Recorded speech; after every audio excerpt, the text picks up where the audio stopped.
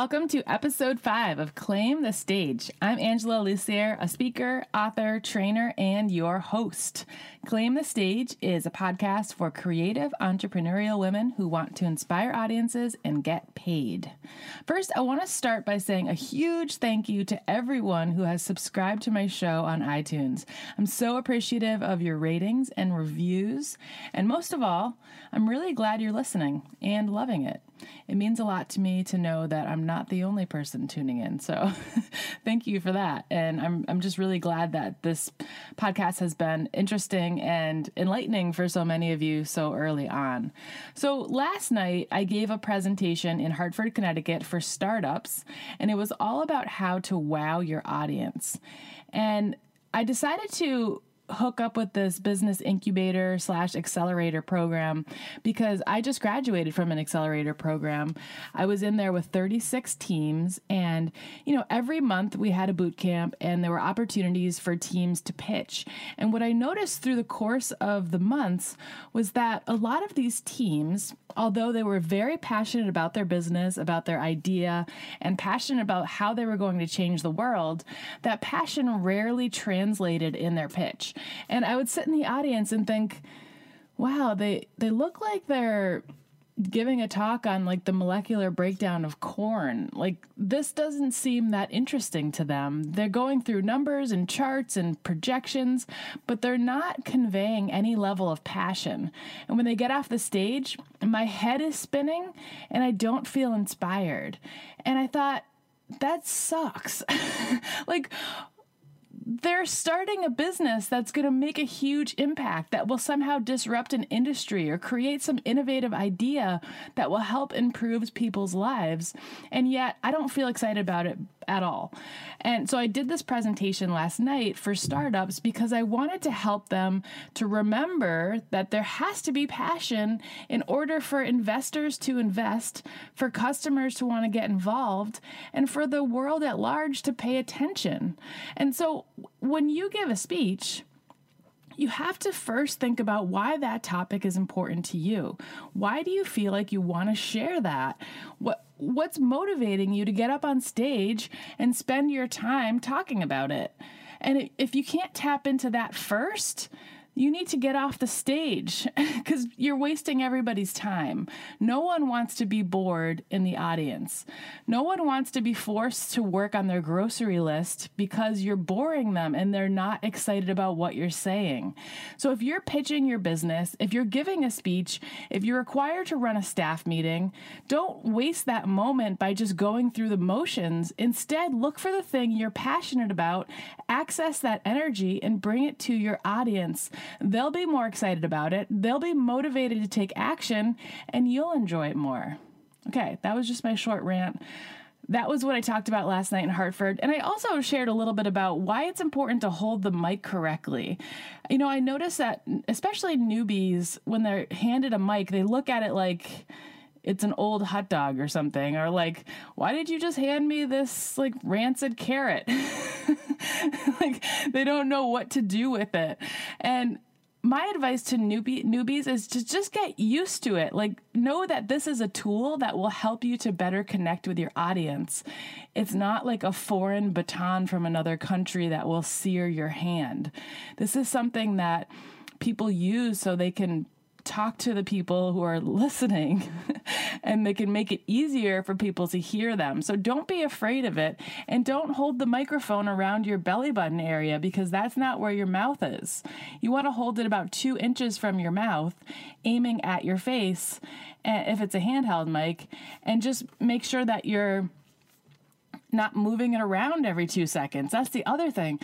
Holding a mic, it should be just in front of your face. It shouldn't be whipped around like it's a bat. Like, you don't want to be swinging it. So just a couple tips to start off this episode. Infuse passion into your talks and hold the mic so that people can actually hear you, because it's a tool that will help you, not a foreign object that will hurt you. And if you feel like the mic is a scary thing for you, go out and buy a toy mic at a party store and practice with it at home in a mirror and just get used to holding it. Because every time you're handed it, you want to make sure you can hold it and use it with confidence. Okay, I just had to get that off my chest. So in today's episode, I interview the amazing Katie Tynan. Katie and I met a few years ago through a mutual contact, and I've absolutely loved getting to know her and watching her build her brand as a speaker, author, and an expert on the subject of how work is evolving. Katie is not only one of those people who totally gets how to play the game, but she also wants to take everyone with her. And she does this by offering what I call reassuring wisdom, and helps us see that while this stuff is hard, at times it can feel like, oh my God, am I really going to do this? She reminds us it's not impossible. It's something that if we really want it, we can go after it. So Katie shares with us how she was voted one of the best motivational speakers in Boston. And this is a really funny and surprising story, and actually will probably change the way that you think about how you win awards. She'll give her advice for brand new speakers. She shares her wisdom and the mistakes she made around writing her books, her surprising speech prep practices, which I think you'll find interesting, especially if you're a new speaker and you look at speakers who are more advanced in their practice and advanced in their business, because some of what she shares is it's what you think she's already dealt with, and maybe she's over it, but it's all part of what she goes through in order to become a great speaker. She also talks about how she handles overwhelm, especially when walking into new territories. She gives her definition of claiming the stage and so much more. So that's all coming up right now on Claim the Stage.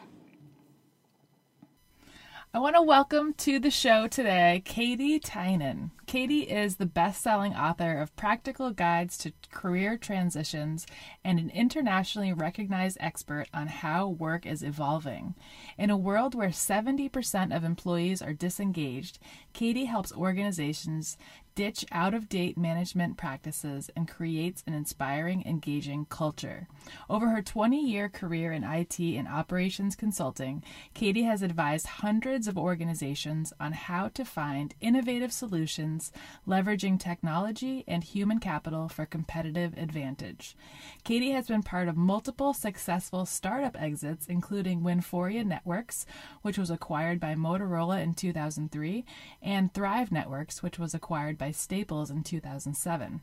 Katie is currently Managing Director of Core Access Consulting, a leading talent strategy consulting firm based in Southborough, Massachusetts.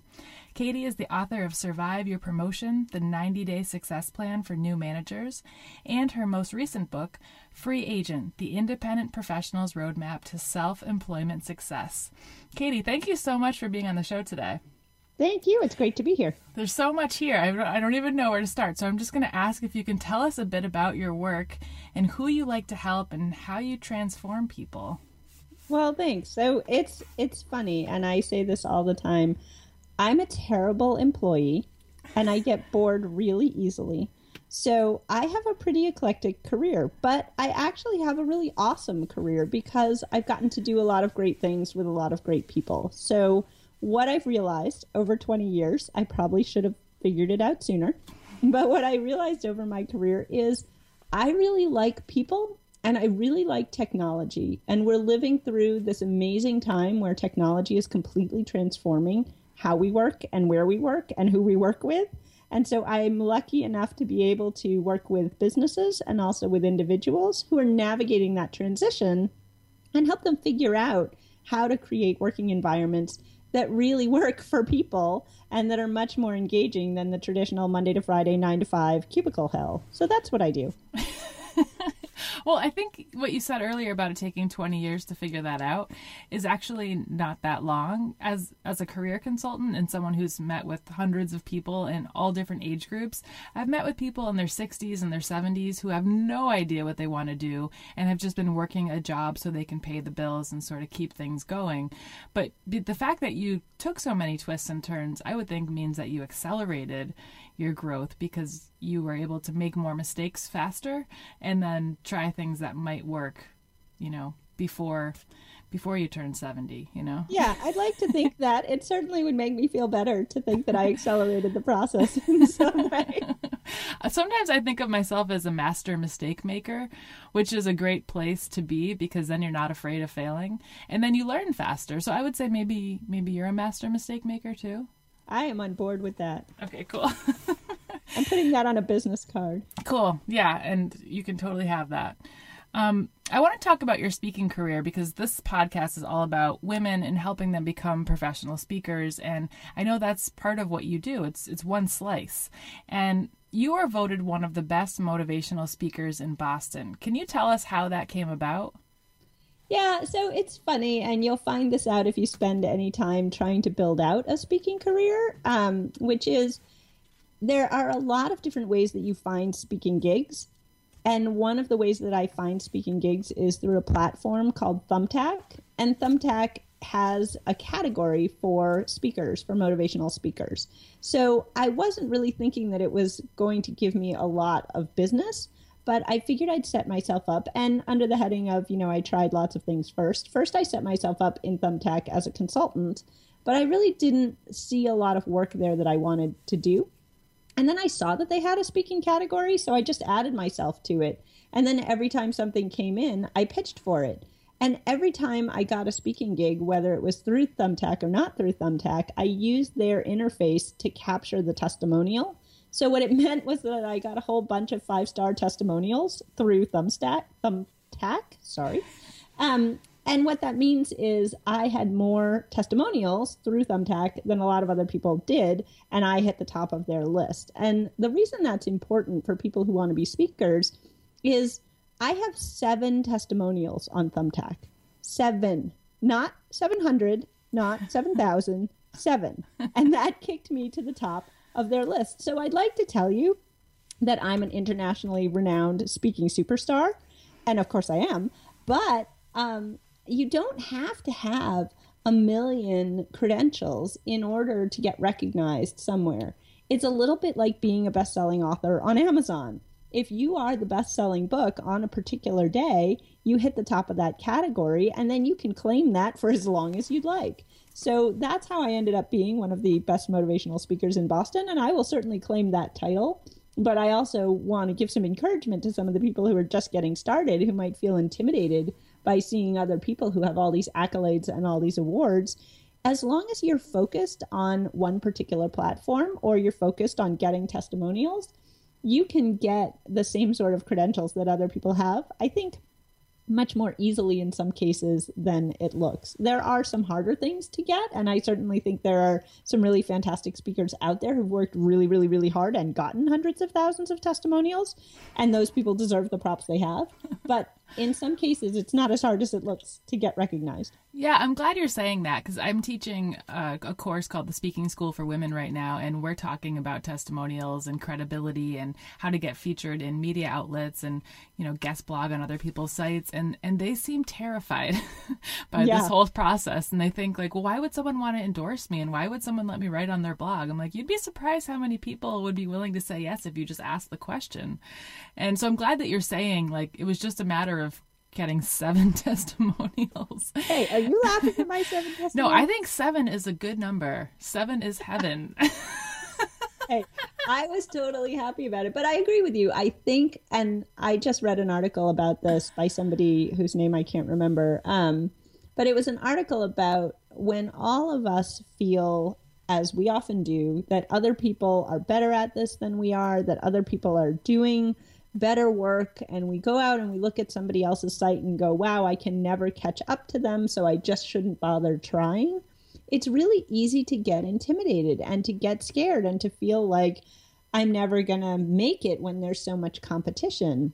Yeah. But I always bring myself back around to, and it was part of this article, if I can help one person, if one person listens to my message and walks away saying, wow, I don't have to be miserable at work. I could do something different. If one company says, wow, we could just add some flexibility policies to what we do, and that would make us a better place to work, that's all I need. Then I'm totally happy. So you have to remember that it's not about impacting millions of people. It's really about trying to impact one or two and work your way from there, and not feel like you have to be the best, the single person who does this work that you do. Yes, that is it's so important to share that message. And I just came up with the title for this episode. It's going to be called The Reassuring Wisdom of Katie Tynan. Because this is perfect. You're so right. Now, what advice do you have for brand new speakers? And maybe it was just what you just shared, but do you have another piece of reassuring wisdom? I have many pieces of reassuring wisdom, mostly because, and I'm going to say this right out there, I'm always intimidated. I mean, your listeners are probably listening to this and saying, wow, that Katie Tynan, she's an expert. I'm going to tell you, I've spent my entire career feeling like I'm not an expert, like I don't know anything. I struggle with imposter syndrome all day, every day, and I still go out and do it. And I think that's the message that I would give to people. If you feel like you've got something to say, and especially if you feel like that's important for someone to hear, then you should go do it.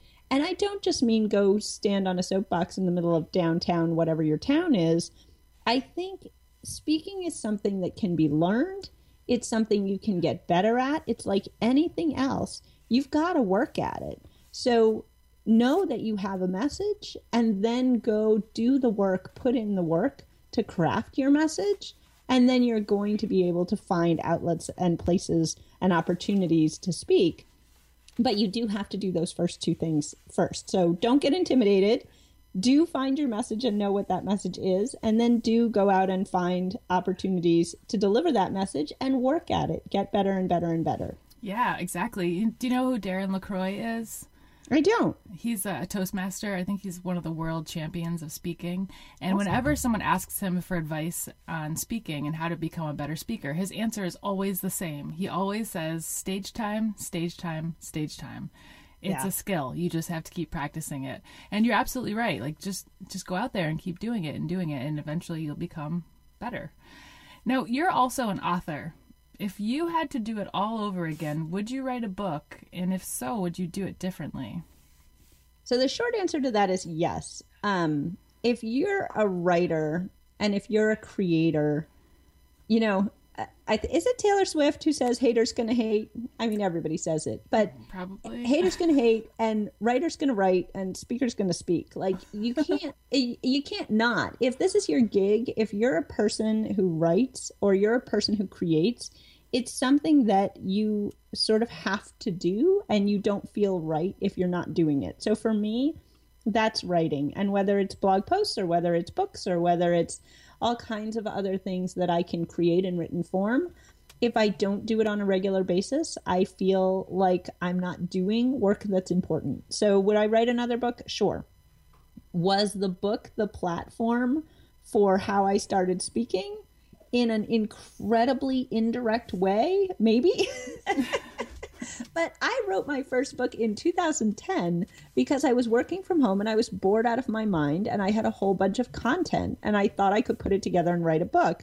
And so I went and called a bunch of publishers and said, hey, I'm an awesome person and I wrote a book. Do you want to publish it? And they laughed and laughed and laughed because I was nobody. I didn't have a platform. I wasn't a CEO. I wasn't a professional person. I didn't have all kinds of people who were just going to magically buy my book. And that's what publishers care about. So I self-published my first book and I put it out there. And frankly, it did really, really well for a self-published book.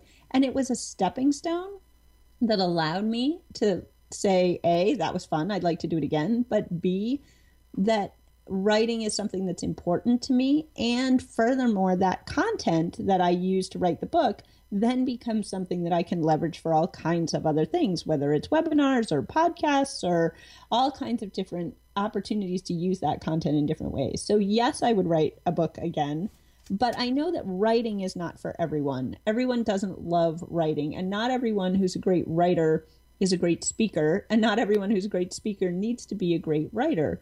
It's helpful, it's useful, but I certainly think that they're different skills, and I happen to like doing both of them. But don't despair. Here's my my comforting wisdom again. Don't despair. If you are not a great writer and you want to be a great speaker, that's totally fine. And vice versa. If you're not a great speaker and you want to be a great writer, you can do that too. So it's all about knowing your own strengths and knowing what you're good at and what you like to do. Awesome. And so what do you do when you're preparing for a speech, both in terms of like speech prep, like how you're going to put your content together, how you decide what you're going to say, and also mindset and energy in order to get into the right, mental place? Yeah, so for me, that's all about audience, and audience in probably 3 different ways. So the first way is if I get asked to do a talk, I think about who I'm going to be speaking to, and I adapt what I'm speaking about. It's always the same or a similar message. So I tend to talk about 2 topics all the time. I talk about the evolution of work, why it's different, and why the habits that we have today or the habits that we had growing up may not be the right habits to make us successful today. So that's a topic that I speak about a lot. I also speak about diversity and the power of diversity and why we all should be hoping for diverse workforces in our working lives. So those are 2 topics I talk about a lot. But then when I get asked to speak, I look at who's going to be there, who's going to be sitting in my audience, and which elements of what I talk about do those particular people care about. So I craft and tweak my speech in order to make it relevant to those people, in order to make it the right length. So I've been asked to speak for 20 minutes, I've been asked to speak for 75 minutes, and I've been asked to speak for 3.5 hours, God help me, and the audience. So I'm obviously not going to say the same thing in those different contexts, and they were very different audiences. So that's part 1. And then part 2, once I've prepared what I'm going to say, if I'm talking for 20 minutes, it's fine for it to just be me up there talking. People have an attention span, and 20 minutes is okay for listening to someone talk. If I'm talking for 45 minutes, I'm probably going to do about 20 to 30 minutes of me talking, and then I'm going to do a Q&A because people get bored, and I don't think they can listen for half an hour or 45 minutes or an hour straight before they start nodding off and dozing off, no matter how good a speaker you are. Yep. And I think that's a big mistake that a lot of people make. They think they have to talk for all the time that they're allotted, and you don't. And then the third piece is your audience is there to connect with you. And the more nervous you are, and the more you're sort of focused internally on yourself, on am I saying the right things? Am I remembering what I was supposed to be talking about? I'm worried about me. Am I wearing the right clothes? The less you're connecting with those people. So once I've prepared, once I feel like I've put together all the things that I know I should be talking about, I go out and I really just try to connect with those people who are sitting there who've come to listen. And I look at them and I try and talk to them. And if I mess up, if I forget something I meant to say, if I get lost in my own babble, which sometimes I do, it's okay because I'm talking to them and we're having a dialogue and a communication, and people are pretty forgiving. But if I'm so wrapped up in myself and worried about myself, then the people who came to see me are getting nothing. So that's how I prepare. I really think about the audience. I really think about my message, but then I really just, when I'm there on location, try and connect with those people who are right there in front of me. Was that something you were able to do when you started, or is that something you've been able to do as you get more comfortable with the content you're delivering? It's something I'm still learning to do well, and I think what I mean by that is I'm trying to get it all together. So when I first started speaking, what would happen is I'd prepare really well, and then I'd get up on stage, and everything I meant to say would go totally out of my head, and I would wing it for however long I had been given until somebody said, "Katie, you're done now. Please stop talking." So... And usually, I was still talking about things I had some familiarity with. So I still covered a lot of topics, but probably not the ones I meant to, probably not in the order I wanted to, probably not with the examples that I had so carefully thought up. So initially, I would still give a good energetic talk, but it wouldn't be the structured talk that communicates the ideas really well. So what I'm working on now, what really is my focus right now, is blending those things together, being really engaged with the audience and still being able to remember and articulate the things I want to say. And furthermore, to do that with the right pace, to do that slowly, to do that in a way that's comprehensible. I think sometimes we get in a habit of sort of rushing through our talk because then we can say, aha, I'm done. And I said everything I meant to say. And so somewhere in between being authentic, connecting with the audience, saying what you meant to say, and saying it with the right cadence and the right emphasis, that's all of the pieces that have to come together for a really, really good talk. And no, I'm not perfectly there yet. I'm working on it. Yeah, those are great tips. Now, you mentioned one of your signature talks, or the areas you talk about, is freelancing and the future of work. Where do you see the world of work in 5 years, and why is now a good time for people to start businesses? Well, it's a really interesting question, and I have some really long-winded answers, but I'll give you a shorter version for this podcast. We could probably do a whole talk on just that. But basically, the old school idea of work is all about loyalty. It's about getting some kind of knowledge and credential when you come out of school, and then it's about taking that knowledge and credential and building on it, ideally with one or two companies over the course of your career. And those of us who were born, I don't know, after 1950 didn't get born into that world. We got born into a world where people change jobs fairly regularly, where companies lay people off fairly regularly, where jobs change.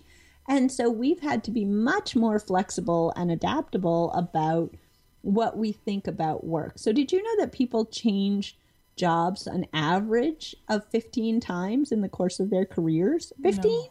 Wow. So if you know that you're going to go through a lot of transitions, but we still all, I think, get taught early on in our careers that we're supposed to look for stability, that we're supposed to stay in jobs, that it's bad to hop around and to be creative and to try new things. So I spent a lot of my career feeling bad about the fact that I like to try new things. I like to be challenged. I like to jump into the deep end of the pool.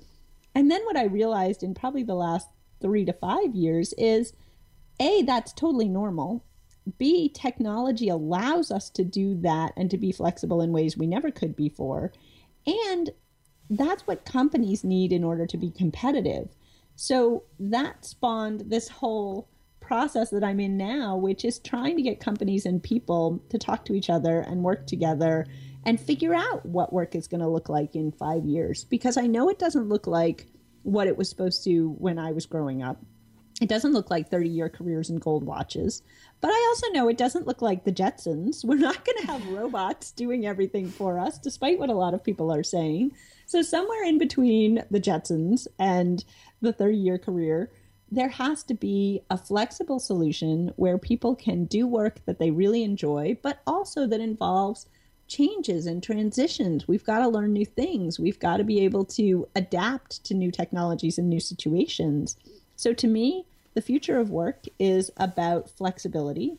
It's about companies being flexible about how they work with people. It's about people being flexible about what a job means.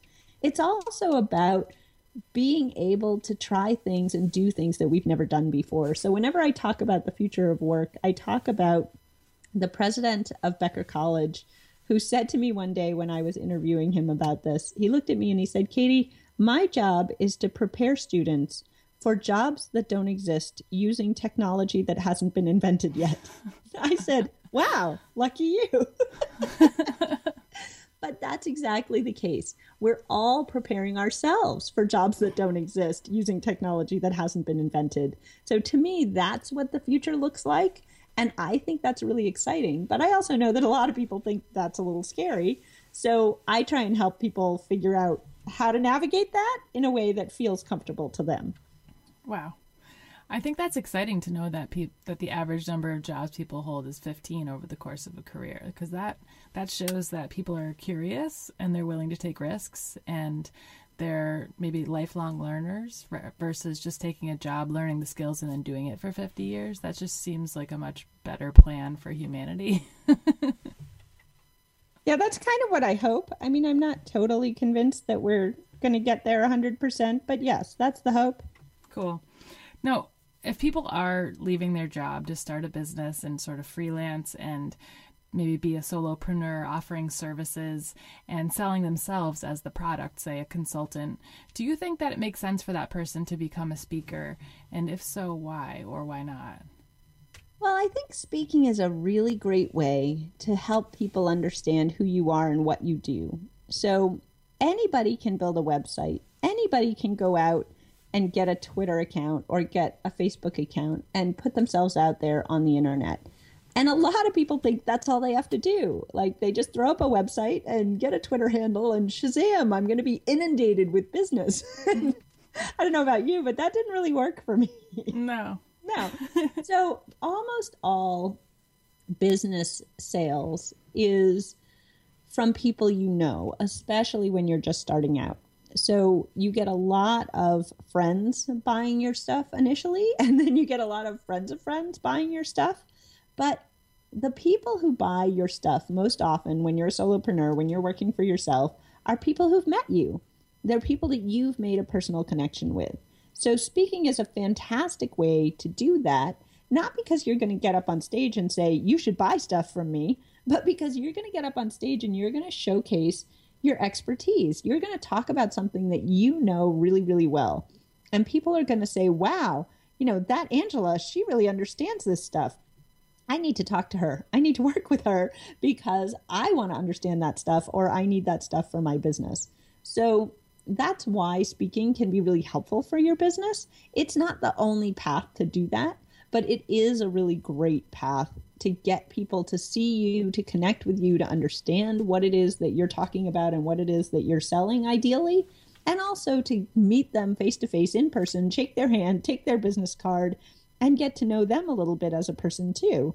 Because one thing about being an independent business owner is you get to choose your clients just as much as they get to choose you. And you may very well find people that you don't want to work with too. And so speaking and meeting people is a good way to actually interact with your customers before you actually say, sure, I'd love to work with you. That's a great point. What would you say speaking has done for your business? So for me, it's great brand building. And I use it for brand building for any organization that I'm working with, and for myself as well. So when I'm out there speaking, what I'm trying to do is help bring visibility to what I'm talking about and what I'm doing. Sometimes I sell consulting because I've been speaking, but most of the time what I do is I help people get to know that I'm out here and I exist. Usually they don't call me the day after a talk. Usually they call me 3 months, 6 months later and say, gosh, Katie, I'm running into this problem and I thought of you. So that's part of why your talk has to be memorable. You don't want to be boring. It's because typically people don't necessarily have the specific problem that you might be able to solve right there when they're sitting in front of you. Some of them may, but for the most part, it happens a little further down the road. But it's typically a great way, just from a brand building perspective, to get exposure so that people have heard of you, they've heard of what you're talking about, and they connect you with a specific topic. Awesome. Have you ever been asked to speak and maybe you responded by freaking out, feeling overwhelmed, feeling like you were unprepared for that size audience or that kind of audience? And if so, how did you deal with that? That's an awesome question, because the first thing I'm going to say is every single day. Every time I say yes, and then I hang up the phone or I hit send on the email and I go, oh my God, why did I say yes to that? Yeah. So I have a habit of throwing myself in the deep end of the pool, and I've been doing it for years. So I should be comfortable with it by now because I've been doing it for so long.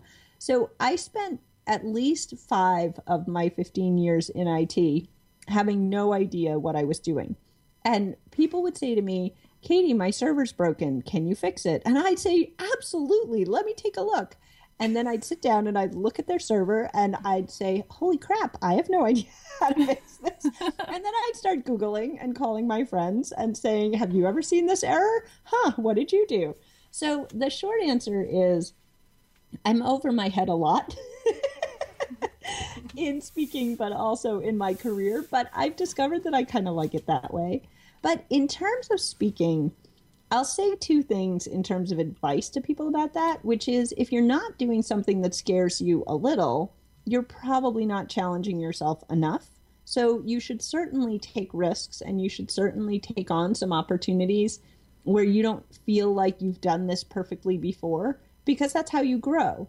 But with that said, if an event coordinator asks you to come and speak at their event, you have a responsibility to either be able to deliver or to say no, because it's not fair to that event coordinator for you to say, sure, I'll do this, and then not do it and disappoint their audience. The stakes are too high for them. So don't gamble with other people's reputations. If you're going to gamble, either do it where only your reputation is at risk, or, and this is certainly something that I did recently where I said yes to something I'd never done before on a pretty big stage.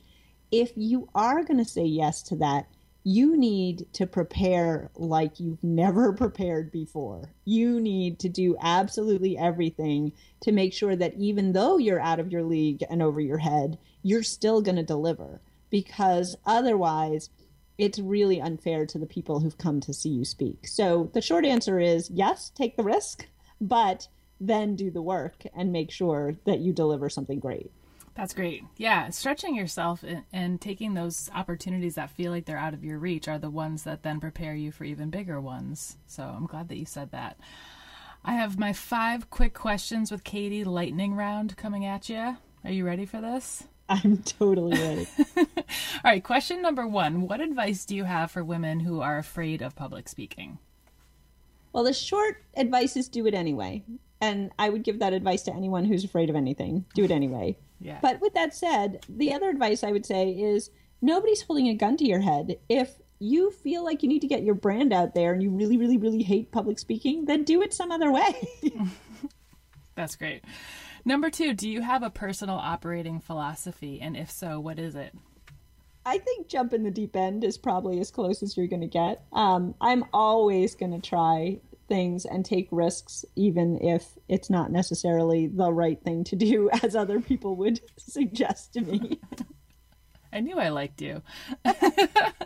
And number 3, what advice would you give to your 25-year-old self? Don't worry so much. I think I worried a lot in my 20s. I spent a lot of time worried that I wasn't doing things right, and worried that I had to live up to other people's expectations, and worried that I was supposed to be following the rules and I wasn't. And now looking back on it, like all of that was just such wasted emotional energy. You know, everybody answers that question that way. Like, this is, you know, you're my 4th or 5th interview, but everyone has answered that question saying, I would just relax or stop worrying. It's really great. Number 4, what advice do you have for your 75-year-old self? So when I'm 75, I hope like hell that I'm having a lot of fun and that I'm running around seeing the world and doing whatever I want to. So my advice for my 75-year-old self is I hope you're living it up. Nice. And number 5, if you had to pick one object to represent yourself, what would you pick? So it's so funny that you asked this question because you sent it to me in advance. And when I first read it, I was like, I don't know. But then I was thinking about it over the last couple of weeks. And you know what I've decided is I'm one of those wind up toys. Like you wind me up and I go for a little while. And then I kind of wind down and I'm tired. And that's actually why speaking is great for me, is because speaking winds me up and I work really hard. And I do something really great, and then I can scale back and relax and recover a little bit, and then I can wind up again and do another big thing or another new thing or jump in the deep end of the pool again. But I'm definitely a burst worker. I can't work steady state for any length of time. I have to have a deadline. I have to really push towards that deadline, and then afterwards I have to be able to drop everything and sit around in my pajamas for a couple of days. Totally feel you on that. Totally. All right, I have one last question. What does it mean to you to claim the stage? So I think it's important to claim yourself and to claim who you are. If you're a business owner, if you're an entrepreneur, Or if you're not, if you're a skydiver, whatever it is about you that defines you, you need to claim that and own that and decide that that's who you are. And to me, speaking is part of who I am. It's something I would do whether I got paid for it or not. And it's a little like writing. It's something that if I don't do it, I feel like I'm missing out. So to me, claiming the stage is about claiming that it is part of my authentic self to go out and to speak and to bring a message that I have that I think is useful to other people. So when I get up on stage, I don't feel like I'm worried about being there. I don't feel like I'm wasting the people's time who are sitting in front of me. I'm not worried that they're going to have a bad experience. I'm claiming that stage as my platform for delivering some information that they really need to have that's going to make their life better.